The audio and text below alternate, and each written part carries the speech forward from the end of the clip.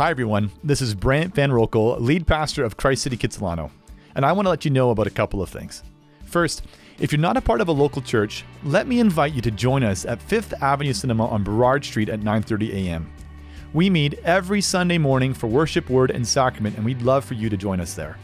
Second, if you are new and you want to get connected, let me say welcome.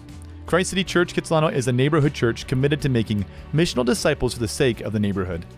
If you want to hear more about what God has called us to here in Kitsilano, then please reach out to me at brant@christcitychurch.ca, or you can visit christcitychurch.ca/Kitsilano. The scripture reading today is taken from Exodus 2. Now a man from the house of Levi went and took as his wife a Levite woman. The woman conceived and bore a son, and when she saw that he was a fine child, she hid him 3 months. When she could hide him no longer, she took for him a basket made of bulrushes and daubed it with bitumen and pitch. She put the child in it and placed it among the reeds by the river bank, and his sister stood at a distance to know what would be done to him. Now the daughter of Pharaoh came down to bathe at the river, while her young women walked beside the river. She saw the basket among the reeds and sent her servant woman, and she took it. When she opened it, she saw the child, and behold, the baby was crying. She took pity on him and said, "This is one of the Hebrews' children." Then his sister said to Pharaoh's daughter, "Shall I go and call you a nurse from the Hebrew women to nurse the child for you?" And Pharaoh's daughter said to her, "Go." So the girl went and called the child's mother. And Pharaoh's daughter said to her, "Take this child away and nurse him for me, and I will give you your wages." So the woman took the child and nursed him. When the child grew older, she brought him to Pharaoh's daughter, and he became her son. She named him Moses, because, she said, "I drew him out of the water." One day, when Moses had grown up, he went out to his people and looked on their burdens, and he saw an Egyptian beating a Hebrew, one of his people. He looked this way and that, and seeing no one, he struck down the Egyptian and hid him in the sand. When he went out the next day, behold, 2 Hebrews were struggling together. And he said to the man in the wrong, "Why do you strike your companion?" He said, "Who made you a prince and a judge over us? Do you mean to kill me as you killed the Egyptian?" Then Moses was afraid and thought, "Surely the thing is known." When Pharaoh heard of it, he sought to kill Moses. But Moses fled from Pharaoh and stayed in the land of Midian, and he sat down by a well. Now the priest of Midian had 7 daughters, and they came and drew water and filled the troughs to water their father's flock. The shepherds came and drove them away, but Moses stood up and saved them and watered their flock. When they came home to their father Reuel, he said, "How is it that you have come home so soon today?" They said, "An Egyptian delivered us out of the hand of the shepherds, and even drew water for us and watered the flock." He said to his daughters, "Then where is he? Why have you left the man? Call him, that he may eat bread." And Moses was content to dwell with the man, and he gave Moses his daughter Zipporah. She gave birth to a son, and he called his name Gershom, for he said, "I have been a sojourner in a foreign land." During those many days, the king of Egypt died, and the people of Israel groaned because of their slavery and cried out for help. Their cry for rescue from slavery came up to God, and God heard their groaning, and God remembered his covenant with Abraham, with Isaac, and with Jacob. God saw the people of Israel, and God knew. This is the word of the Lord. You may be seated. Well, let's pray together. God, we come to you this morning looking at this text and even seeing the way in those last verses that you see us and hear and respond and are working salvation. And we come then just in an open confession, God, we need you. God, I need you this morning. God, we all need you. And we need you to do a great work in our lives to fill us with faith and trust in you. We need you to help us to have the courage to obey you in the situations that we're in our own lives and to trust your word. God, we need you to crack through the hardness of our hearts to see that, Jesus, you are a Savior, that you are good, that you are at work in this world, that we can trust you, that you want to save us. And God, we need you to open up our eyes to this text. I need you to help me preach it. And Lord, we just come to you and we confess our need, but we come in the confidence that you are the God who hears, who sees, who is acting, and who loves us. So in the name of Jesus, we come now. Amen. Well, we're in our third week in the study of the book of Exodus. And what we've learned so far is that Exodus comes after Genesis. All right, first two books of the Bible, Genesis, then Exodus. There's 66 books in the Bible. I don't know if you know that. This is book 2 of the story of what God's doing in this world to save human beings from their sin. Beautiful, beautiful story. Unreal story. Genesis is the first part of that story, and Exodus really begins with an "and," we've learned. It's just a continuation of that story, and this happens now.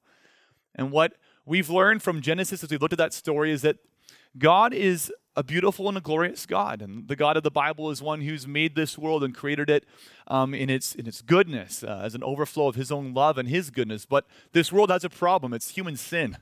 It's our rebellion against him. It's our unwillingness to trust him and to obey him. And as we turn away from him, we keep doing this stuff that wrecks one another's lives and wrecks this world that he's put us in and breaks our relationship off with him. And God, in the story of Genesis, we've been learning, has been acting to redeem this world, to deal with human sin, to fix what's been so badly broken by human sin. And he started that work in an interesting way by beginning a relationship with a family. It's his work of redemption. It's really what Genesis is mostly about. God beginning his work of redemption with a particular family. I'm going to move this back because I'm realizing I can't see all of you up there. Hi, guys. And this family has a name, the patriarchs. Abraham is the one that God first starts to work with and make promises to. And then through Abraham to Abraham and Isaac and Jacob, his sons, and then on to their descendants. And his plan and his purpose is, I'm going to start a relationship with you guys. I'm going to bring you to a relationship of obedience and love with me. And I'm going to use you to bless the world around you as I multiply you into a great nation and put you in a particular place. And in the beginning of the book of Exodus, as it picks up that story, we see, oh, look, there's God fulfilling his promises. The people that were a small family have now grown into this multitude of a people. It's amazing. And they're fertile and they're growing in this place in the region of Egypt at the north of the Delta. But last week, in the midst of that beautiful story of God's work of redemption, we hit a snag. We hit a problem. And we see that to God's work of life in this world, there's an enemy and there's an opponent who's working death. And the enemy is using, in this story, Pharaoh. Pharaoh who's waging war of death now against God's purposes of redemption and life. And it's a problem. We see that this Pharaoh, he's now taken this family and they're not going the direction that we had thought that they would. They're now enslaved. And there's actually a state-sponsored genocide where even the average Egyptian is being called in to participate, to grab the Hebrew boys, if you see them, and throw them in the river. Like it's a horror it's difficult to imagine. Must have been a time, if you put yourself in the descendant of Abraham's shoes, a time of intense agony, of tears, of questions, wondering, where is God? God, I thought you made promises to my family. What's happening right now? Have you forgotten us? In Christ City, we're in chapter 2 this morning, and we're in chapter 2 in a way that is similar, I think, to that pre-dawn light. You know, when you get up really early and you watch the light come before the dawn arrives? Chapter 2 is like that pre-dawn as we see that God is at work. There's a twilight that's happening, anticipating the fullness of what he's going to do in redemption. In chapter 2, in that way, it reminds us that even in our darkest moments in our own lives, in the suffering in this world, that despite all of our questions, God is a God who's never stopped working. He is a God who is ahead of us, going far before us, preparing all that we need as he works our salvation. So we're going to look at this in chapter 2. We're going to look at it specifically as we look at Moses' life, his life prior to God calling him to be the deliverer. And we'll see in his rescue, in the way that he attempts some work of deliverance himself, and the way that God stands forward as Savior, the way that God is at work even in these darkest moments. So 3 points this morning: a rescue, a deliverer, and our Savior. It's really an amazing story. And as we jump in then to our first point of rescue, we're going to do something a little bit different. We're just going to walk through it little by little, unpacking it and kind of stopping and seeing and savoring the beauty of what's going on and how God's working in this story. But to put it in context, just remember that chapter 1, it ends with the bleakest verse of all in chapter 1 so far. Not a resolution of the suffering, but an escalation of the suffering God's people experienced. And the verse says this: "Then Pharaoh commanded all his people, every son that is born to the Hebrews you shall cast into the Nile, but you shall let every daughter live." That was the last verse we looked at last week. But it's precisely here in the pitch black of the suffering that they were experiencing that we begin to see the light of God's salvation dawn. As we turn the page and look at chapter 2, verses 1 to 2. "Now, a man from the house of Levi, he went and he took as his wife a Levite woman. And the woman conceived and bore a son. And when she saw that he was a fine child, she hid him 3 months." I mean, what a time to have a baby boy. Can you imagine that? What a time to have a baby. It's a time of state-sponsored genocide. And yet Jochebed, we learned that's her name in chapter 6, Jochebed has a boy. And here this mother, full of love, holds her child. And she looks at him, she sees that he's beautiful. He's a fine boy. She loves her son. And she decides to hide him away. You know, she's upheld for us in Hebrews chapter 11 as a model of faith and courage. And she just does the beautiful human thing, doesn't fear Pharaoh, fears God, and saves the life of her baby. She hides him away. But if you've had an infant, if you've been around infants, hiding them isn't so easy. She can't hide him forever. And in verse 3 we read, "When she could hide him no longer," I'm surprised it lasted 3 months. Must be one of those quiet children. "She took for him a basket made of bulrushes, and she daubed it with bitumen and pitch. And she put the child in it, and she placed it among the reeds by the riverbank." It's a wild story, just birthed out of desperation. And we don't really know what her intentions were in putting him in this little basket in the reeds. We don't know. Maybe she knew that Pharaoh's daughter came down to the river periodically in this area, and she hoped that, well, the Egyptians sometimes adopt kids that aren't their own. Maybe. We don't know. Maybe it was just that the idea of sending him away in the basket down the Nile and trusting him to the providence of God was a lot easier than having a soldier come one day and snatch him from her arms. We don't know. But we do know that even here, there's some foreshadowing happening in a beautiful way of what God was already at work doing in salvation.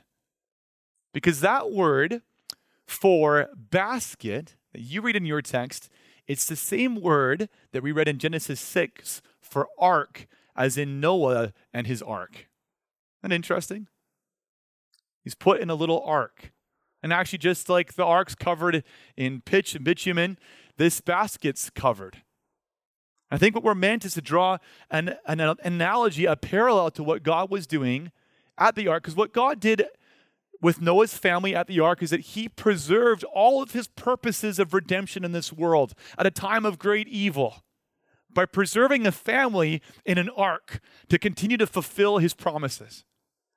And here is Moses in a basket that's an ark, entrusted to God, vulnerable as a child, and all of God's purposes of redemption resting with him as he floats down the river.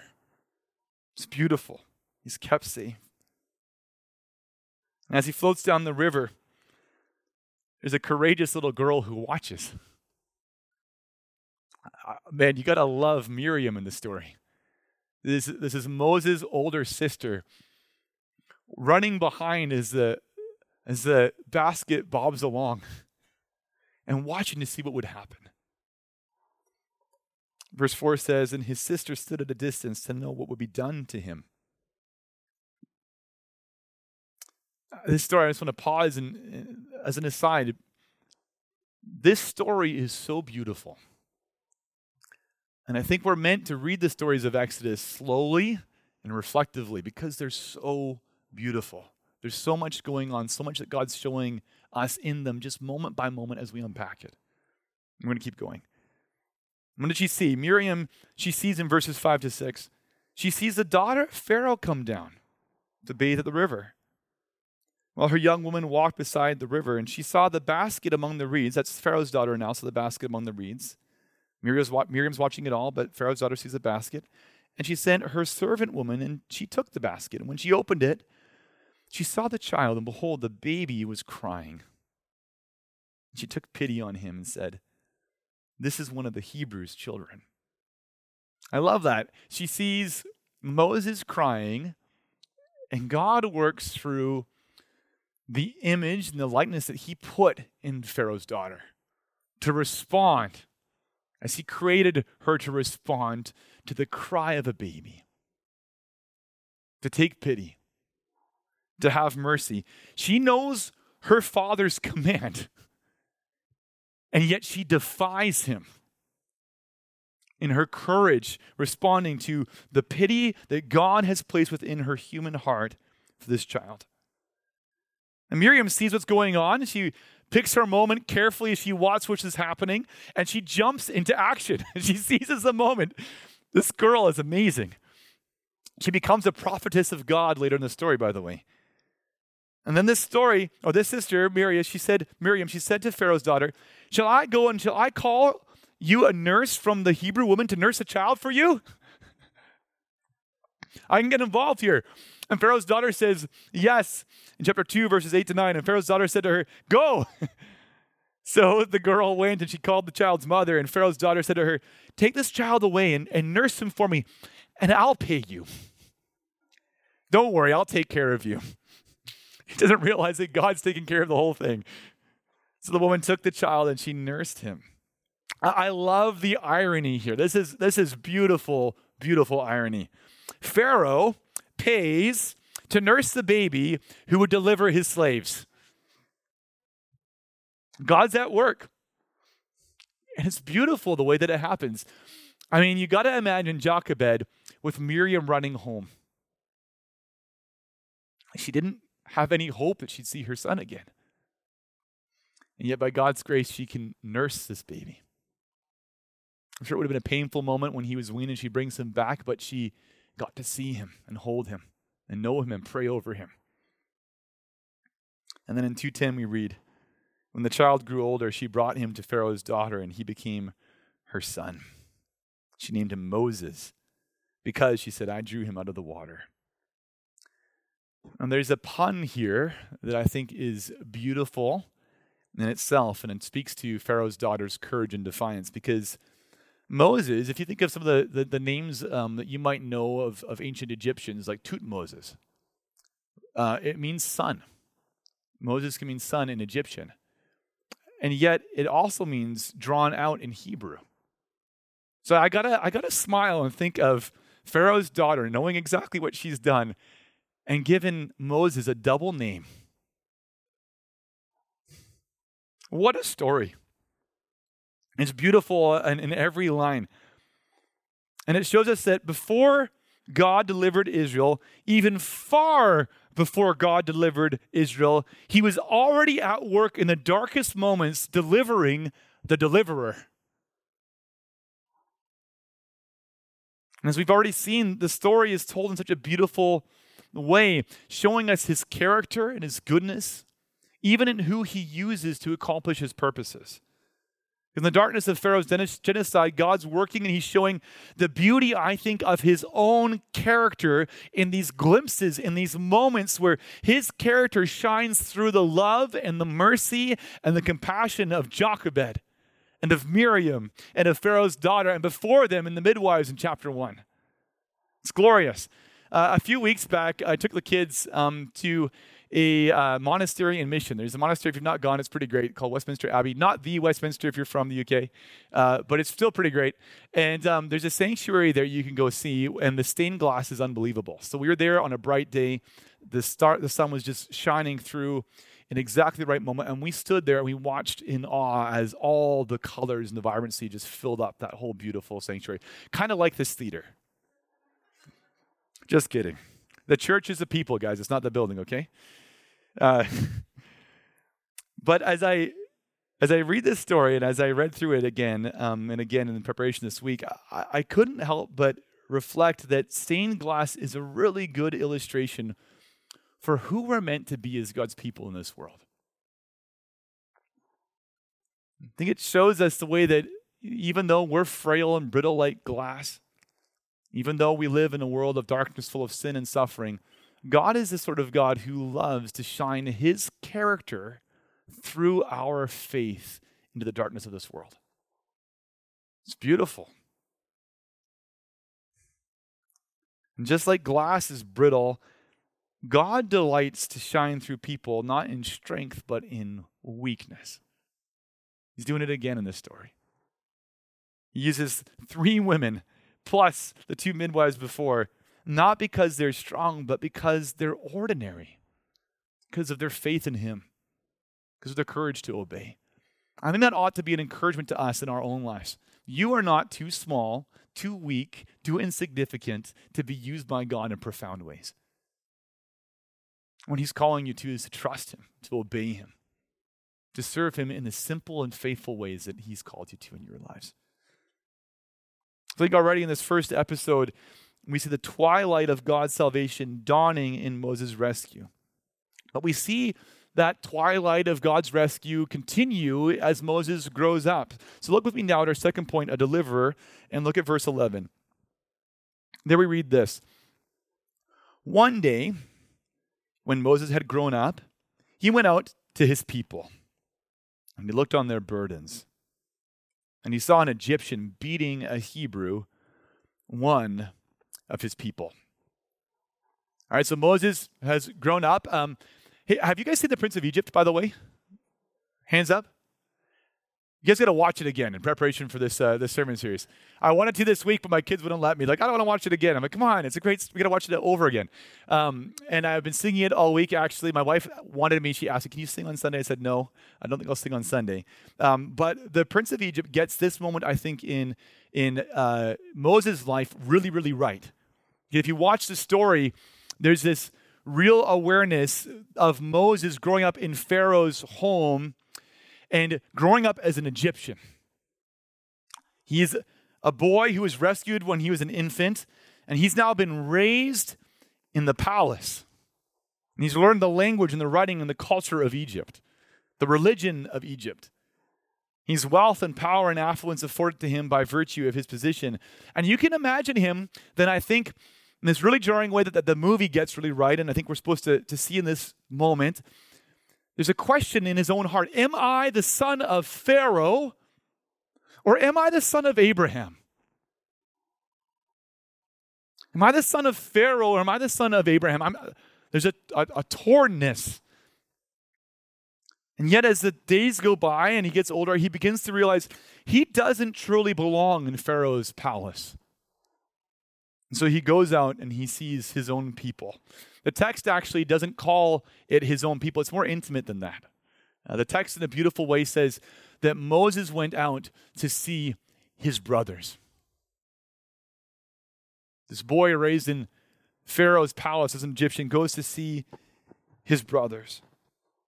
And what does he witness? He sees the power of his adopted family exercise in cruelty against the weakness of his biological family. He sees oppression. And he's clearly deeply affected. Verse 12 says that he looked this way and that as he saw this poor slave being beaten, and he sees no one. So he struck down the Egyptian. He hid him in the sand. Now, there's a way of reading this story that I think is wrong, and I want to correct it for you. Moses, I don't think, was looking this way and that like, maybe you've done when you've hoped that no one would notice what you're doing. We're actually meant to understand something positive here, even though we might not say that we should imitate the violence that Moses uses. And let me back that up. In the Bible, in Isaiah 59, there's one other place where this exact phrase is used, but it's in the context of Yahweh looking around. There's an argument that's made that says I think that Isaiah 59 text is quoting this text on purpose. And it's Yahweh looking around at his people, seeing that there's injustice everywhere. And he's upset about sin. He's upset about the injustice. And he says, I looked and there was no one. So my own arm works salvation. So Yahweh stands up and says, when there's no one else to do the work of justice, I stand up because I am God. See, I think we're meant to see in this little episode that Moses is looking to see if anyone will stop what's happening. Will anyone intervene? Will anyone bring salvation for this poor Hebrew? He's going to get beaten to death. And there's no one. And Moses does something about it. Again, I don't know that we're supposed to see it as a perfect example of justice, but we're meant to see that the text is telling us something positive about Moses' heart.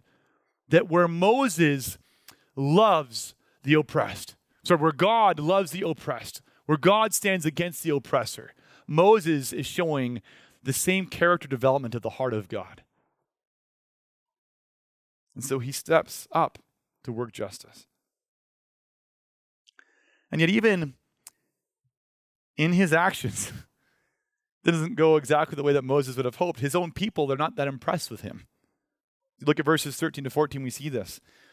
When he went out the next day, behold, 2 Hebrews were struggling together, and he said to the man in the wrong, why do you strike your companion? And he answered, who made you a prince and a judge over us? Do you mean to kill me as you killed the Egyptian? You got to think Moses would have thought that this slave, these guys of all people, would have understood and accepted him in his efforts to work justice. That they would have responded positively. But Moses here, I think again, in a great foreshadowing of the rest of his life, is rejected by his own people. They struggle to receive him as a deliverer of any kind. And not only is he rejected, Moses learns Pharaoh is trying to kill him. And so he runs for his life in verses 14 to 15. Then Moses was afraid and thought, surely the thing is known. And when Pharaoh heard of it, he sought to kill Moses. But Moses fled from Pharaoh and stayed in the land of Midian. He sat down by a well. So God's delivered the deliverer. Moses is showing forth the heart of justice of God, and yet now he's in Midian. Far from Pharaoh's palace or his people in slavery. Midian was somewhere in the Saudi Arabian Peninsula. So it's a long ways from Egypt. And it's here in this faraway place where we see another example, though, in Moses of the heart of justice of God. We see that in verses 17 to 19. God's doing something in him. God's forming something in him. Pay attention here. Now the priests of Midian had 7 daughters, and they came, they drew water and filled the troughs to water their flock, their father's flock. And the shepherds came, and they drove them away. But Moses stood up and saved them and watered their flock. And you got to imagine that in that arid desert place, to be near a well is the difference between life and death. And Pharaoh's, these shepherds come, these men come, and they drive away the daughters, right? The shepherds came and they drive them away. But Moses, he stood up and he saved them. And he watered their flock. When they came home to their father Reuel, he said, how is it that you have come home so soon today?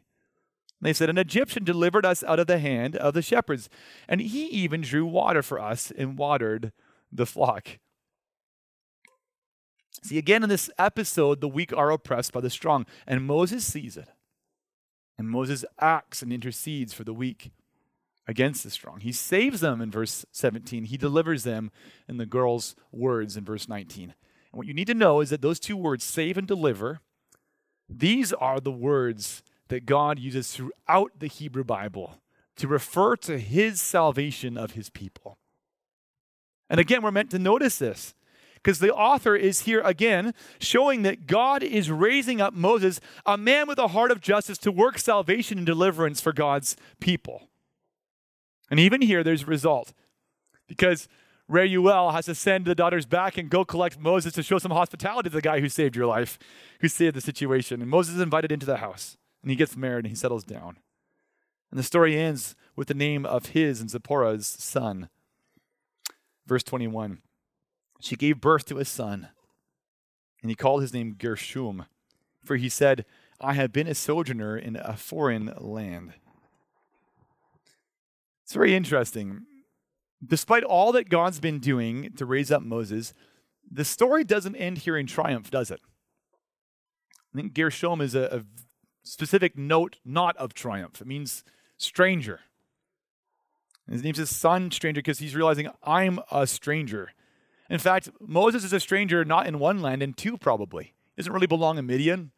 Doesn't really belong in Pharaoh's house.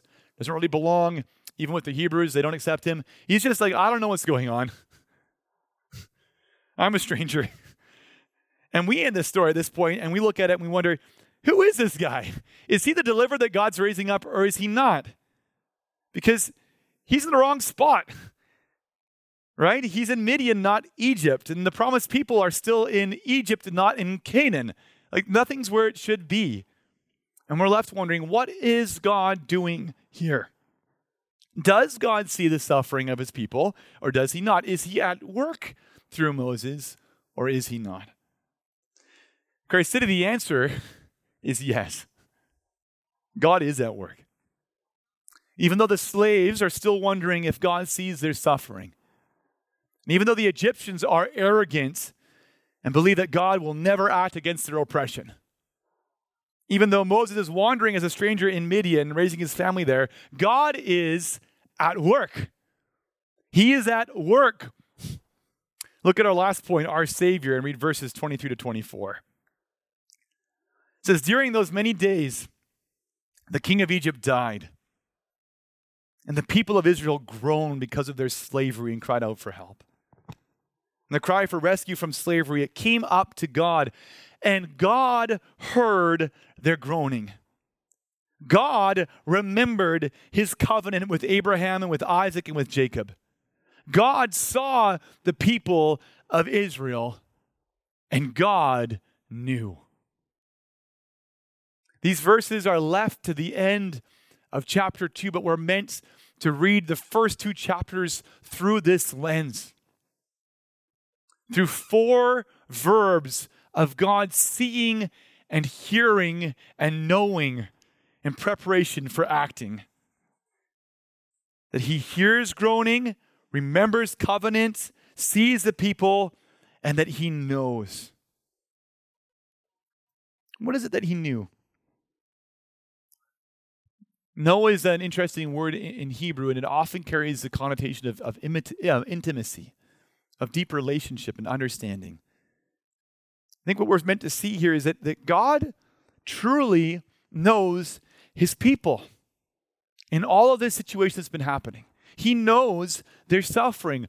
Never for one moment has he forgotten or not known their situation. Every tear of the mothers grieving for their children, God knows. The tears and the cries under the burdens of the slave masters, God knows. He sees. He has not forgotten his promises. See, he is the God, we're told in Scripture, who inclines his ear toward us and toward our cries. I love that picture. Inclining is not a word we use very often in more day-to-day speech, but it means that God's leaning in. He doesn't pull back. God's the kind of God that leans into you, Christ City. his own character, to listen to our cries, to hear us. And actually, he even sees our tears in Psalm 56, verse 8, uses the beautiful poetic imagery that God collects our tears in his bottle in his care for us. So if all that's true, if God sees and knows, remembers and hears, what on earth has God been doing all this time? He's been preparing a deliverer. He's been preparing everything for the salvation that he has planned. God had not forgotten them. He had gone far ahead of them. Just think about this story. He's been preparing everything the Israelites needed even before they realized they needed it. So 400 years before this, before Israel knew that they would one day need a Moses, he had already saved the life of Levi and his family from starvation. He's already at work. Before Israel knew that they would need a priesthood one day to mediate a relationship with God, God prepared Moses the Levite and his brother Aaron, who would head the Levitical line. God is doing everything they need far before they even know they need it. And now, here in this story, while they suffered and cried out to God, he's delivered the deliverer from Pharaoh. He's adopted him into the king's palace. So significant. It would be difficult. It's not impossible. God's the God who works miracles. It would be difficult for a slave who's merely a slave and didn't get an education to be able to lead a people who would become a new nation and organize them and write down laws and give them structure and help them and be used by God to teach them. But here's Moses getting the best education that you could get in the ancient world as God prepares a deliverer, placing him out of harm's way in Midian even, as he's waiting for this Pharaoh to die in the exact right moment to accomplish his salvation and the exodus of God's people from the land of Egypt. Grace City, you need to note this, that our God is a God who goes far ahead of us, preparing what we need even before we realize we need it. He's always worked this way. He always works this way. He's working this way in your lives right now. You can have confidence as we look to his word and remember how he's acted in the past, to remember that he never forgets his plans and his purposes. And he always prepares what we need far before we even know we need it. The Israelites, for example, I'll give you another one. They knew that they needed to deliver from Egypt, but they didn't yet comprehend the scope of what God was doing in the world in Egypt. Because even while God worked to raise up Moses, God's plans had already looked far down the line of history to a much greater deliverer than Moses, but who would only exist because there was a Moses. Because even while God raised up Moses, his plans were to raise up a greater Savior to deliver us from Satan and from sin and from death. And over 1,000 years after this story, he finally appeared, God himself, Yahweh in flesh, born as a baby, the Savior for all of us in the person of Jesus Christ. Galatians 4 verse 4 says that when the fullness of time had come, at the right moment in human history, at the purpose according to which God was moving all of human history, when that moment came, God sent forth his Son, Jesus Christ, born of a woman. God had always planned far down the road ahead of what we needed to send a Savior. And think of the way that Jesus is like Moses, but so much greater than Moses, even in this story. Like Moses, Jesus grew up in the home of an adoptive father, in the home of Joseph. But unlike Moses, who was born a slave but raised in a palace, Jesus chose to be born in squalor in the land of sin and death. His adoption wasn't heightening and elevating his position, but lowering it. He was a king who was willing to be born a slave in order to make us children of God. Like Moses, Jesus would be rejected by his own people.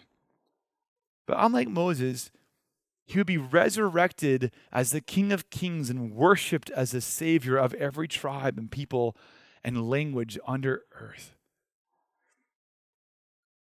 Where Moses killed off the taskmaster and failed to bring true justice, the murder of Jesus Christ would bring justice to every person who trusts in him. His death counted for their death, for our death as we trust in him as the fair price for human sin before a holy God. And where Moses was saved in a basket, which is an ark, through the waters, Jesus has become our ark of safety to the waters of God's judgment. As his blood pays the payment and the price for our sin and reconciles us to a holy God, where our sins are forgiven. Where Moses wandered as a stranger in foreign lands to lead Israel home to Canaan, Jesus came to wander in foreign lands to bring all of us, everyone who trusts in him, forever home with God for all of eternity. See, Jesus is a greater deliverer. And even here in the story of Moses' life and preparation for the deliverance in Egypt, God's at work, working towards the moment when Jesus would come, even the darkest days of suffering.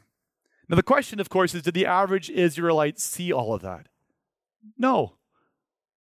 No, they didn't see it. What they saw, it's like we talked about last week, they saw the fog come in and their horizons come in short, and they just saw what's right in front of them, their suffering and their pain, just like we do in our own lives in our suffering and pain. And yet, they could look to the Bible, at least later generations could when it was written, and they could know that God saw them, that God was with them, and that God was at work even in these situations. And that is meant to encourage you. As you look in your own life, because the same God who is at work then is at work today. This same God is the one that you serve. This is the same God that we worship every Sunday, that we can trust in. He's doing this work now. You know, Heather and I, we spent a good part of yesterday morning doing something that we do annually, and it's a practice we began a couple of years ago, where one time a year, we sit down and we write in a document, and we look back over the year just to remember together what God has done in that year. I encourage you to do this same thing. When we look back and we kind of go month by month, we look at the old pictures we've taken on our phones to remember what's been going on. Not just to look at the good times, but to look at the hard times. To remember the prayers that we've prayed, the hardships that we've gone through. To remember the joys, to remember the answered prayers and the areas that we need to still keep praying. But there's a purpose to all this, because we come to that moment with eyes full of faith, looking to see what God has done and is doing so we can give him thanks and praise for another year. What we've seen, and we were laughing about it yesterday as we were driving, is that God does his best work in our suffering. Always. He puts the rocks in the rock tumbler to get the rough edges off. It's bumpy in there. But through those moments of difficulty, we can see as we look back with retrospect how he's filled us a little more with his love. Helped us to trust him a little more. He's confronted our sin, led us to repentance. He's helped us to lean in and to love and to care for others in a greater way. He's made us content. He's taught us to be thankful and satisfied in him and in him alone. And we look back with thanks. And it affects the way that we read the Bible, because it helps us to trust God's words in the Bible, to see that his promises are true. As we remember the gospel of Jesus, Jesus is already sent for our sins. God's loved us. We know that. We see that in the past. We hope in his promises in the future. And now we're looking and thinking about our lives in the context of what God is doing today. Christ City, I would encourage you to do the same. Take time this week. Look back on your life. Do it in the context of community if you're having trouble seeing it in your own life. Ask people questions. What's God been doing in my life? What do you see? To take time to thank him and to praise him. To remember that even in the darkest moments, he is at work. He is at work. In order that you can trust him and step forward in faith in today. To shine forth his glory and his character, even in the difficult situation that you're in right now. Can I pray for you? God, we come to you thankful for your incredible intention and care, for your commitment and loyalty and love towards us. God, for those that know you, I pray that they would be strengthened and filled with courage to keep stepping today in more steps of obedience, to have hearts that are full of faith to see you in your work in their lives, even when they're discouraged. Father, I pray for those that have not yet met you this morning. I pray that they would see through this text, see the glimmers of your character that we've looked at, see who you are in the person of Jesus Christ, and that you would even now be drawing them to trust in Jesus, to be forgiven of their sin, to admit before you, God, I am a sinner. I have messed things up and I need your forgiveness. Would you save me? And God, I pray that you would meet them in this moment and give them life. And we look to you now and we ask that you would bless us as we continue to worship you. In Jesus' name, amen.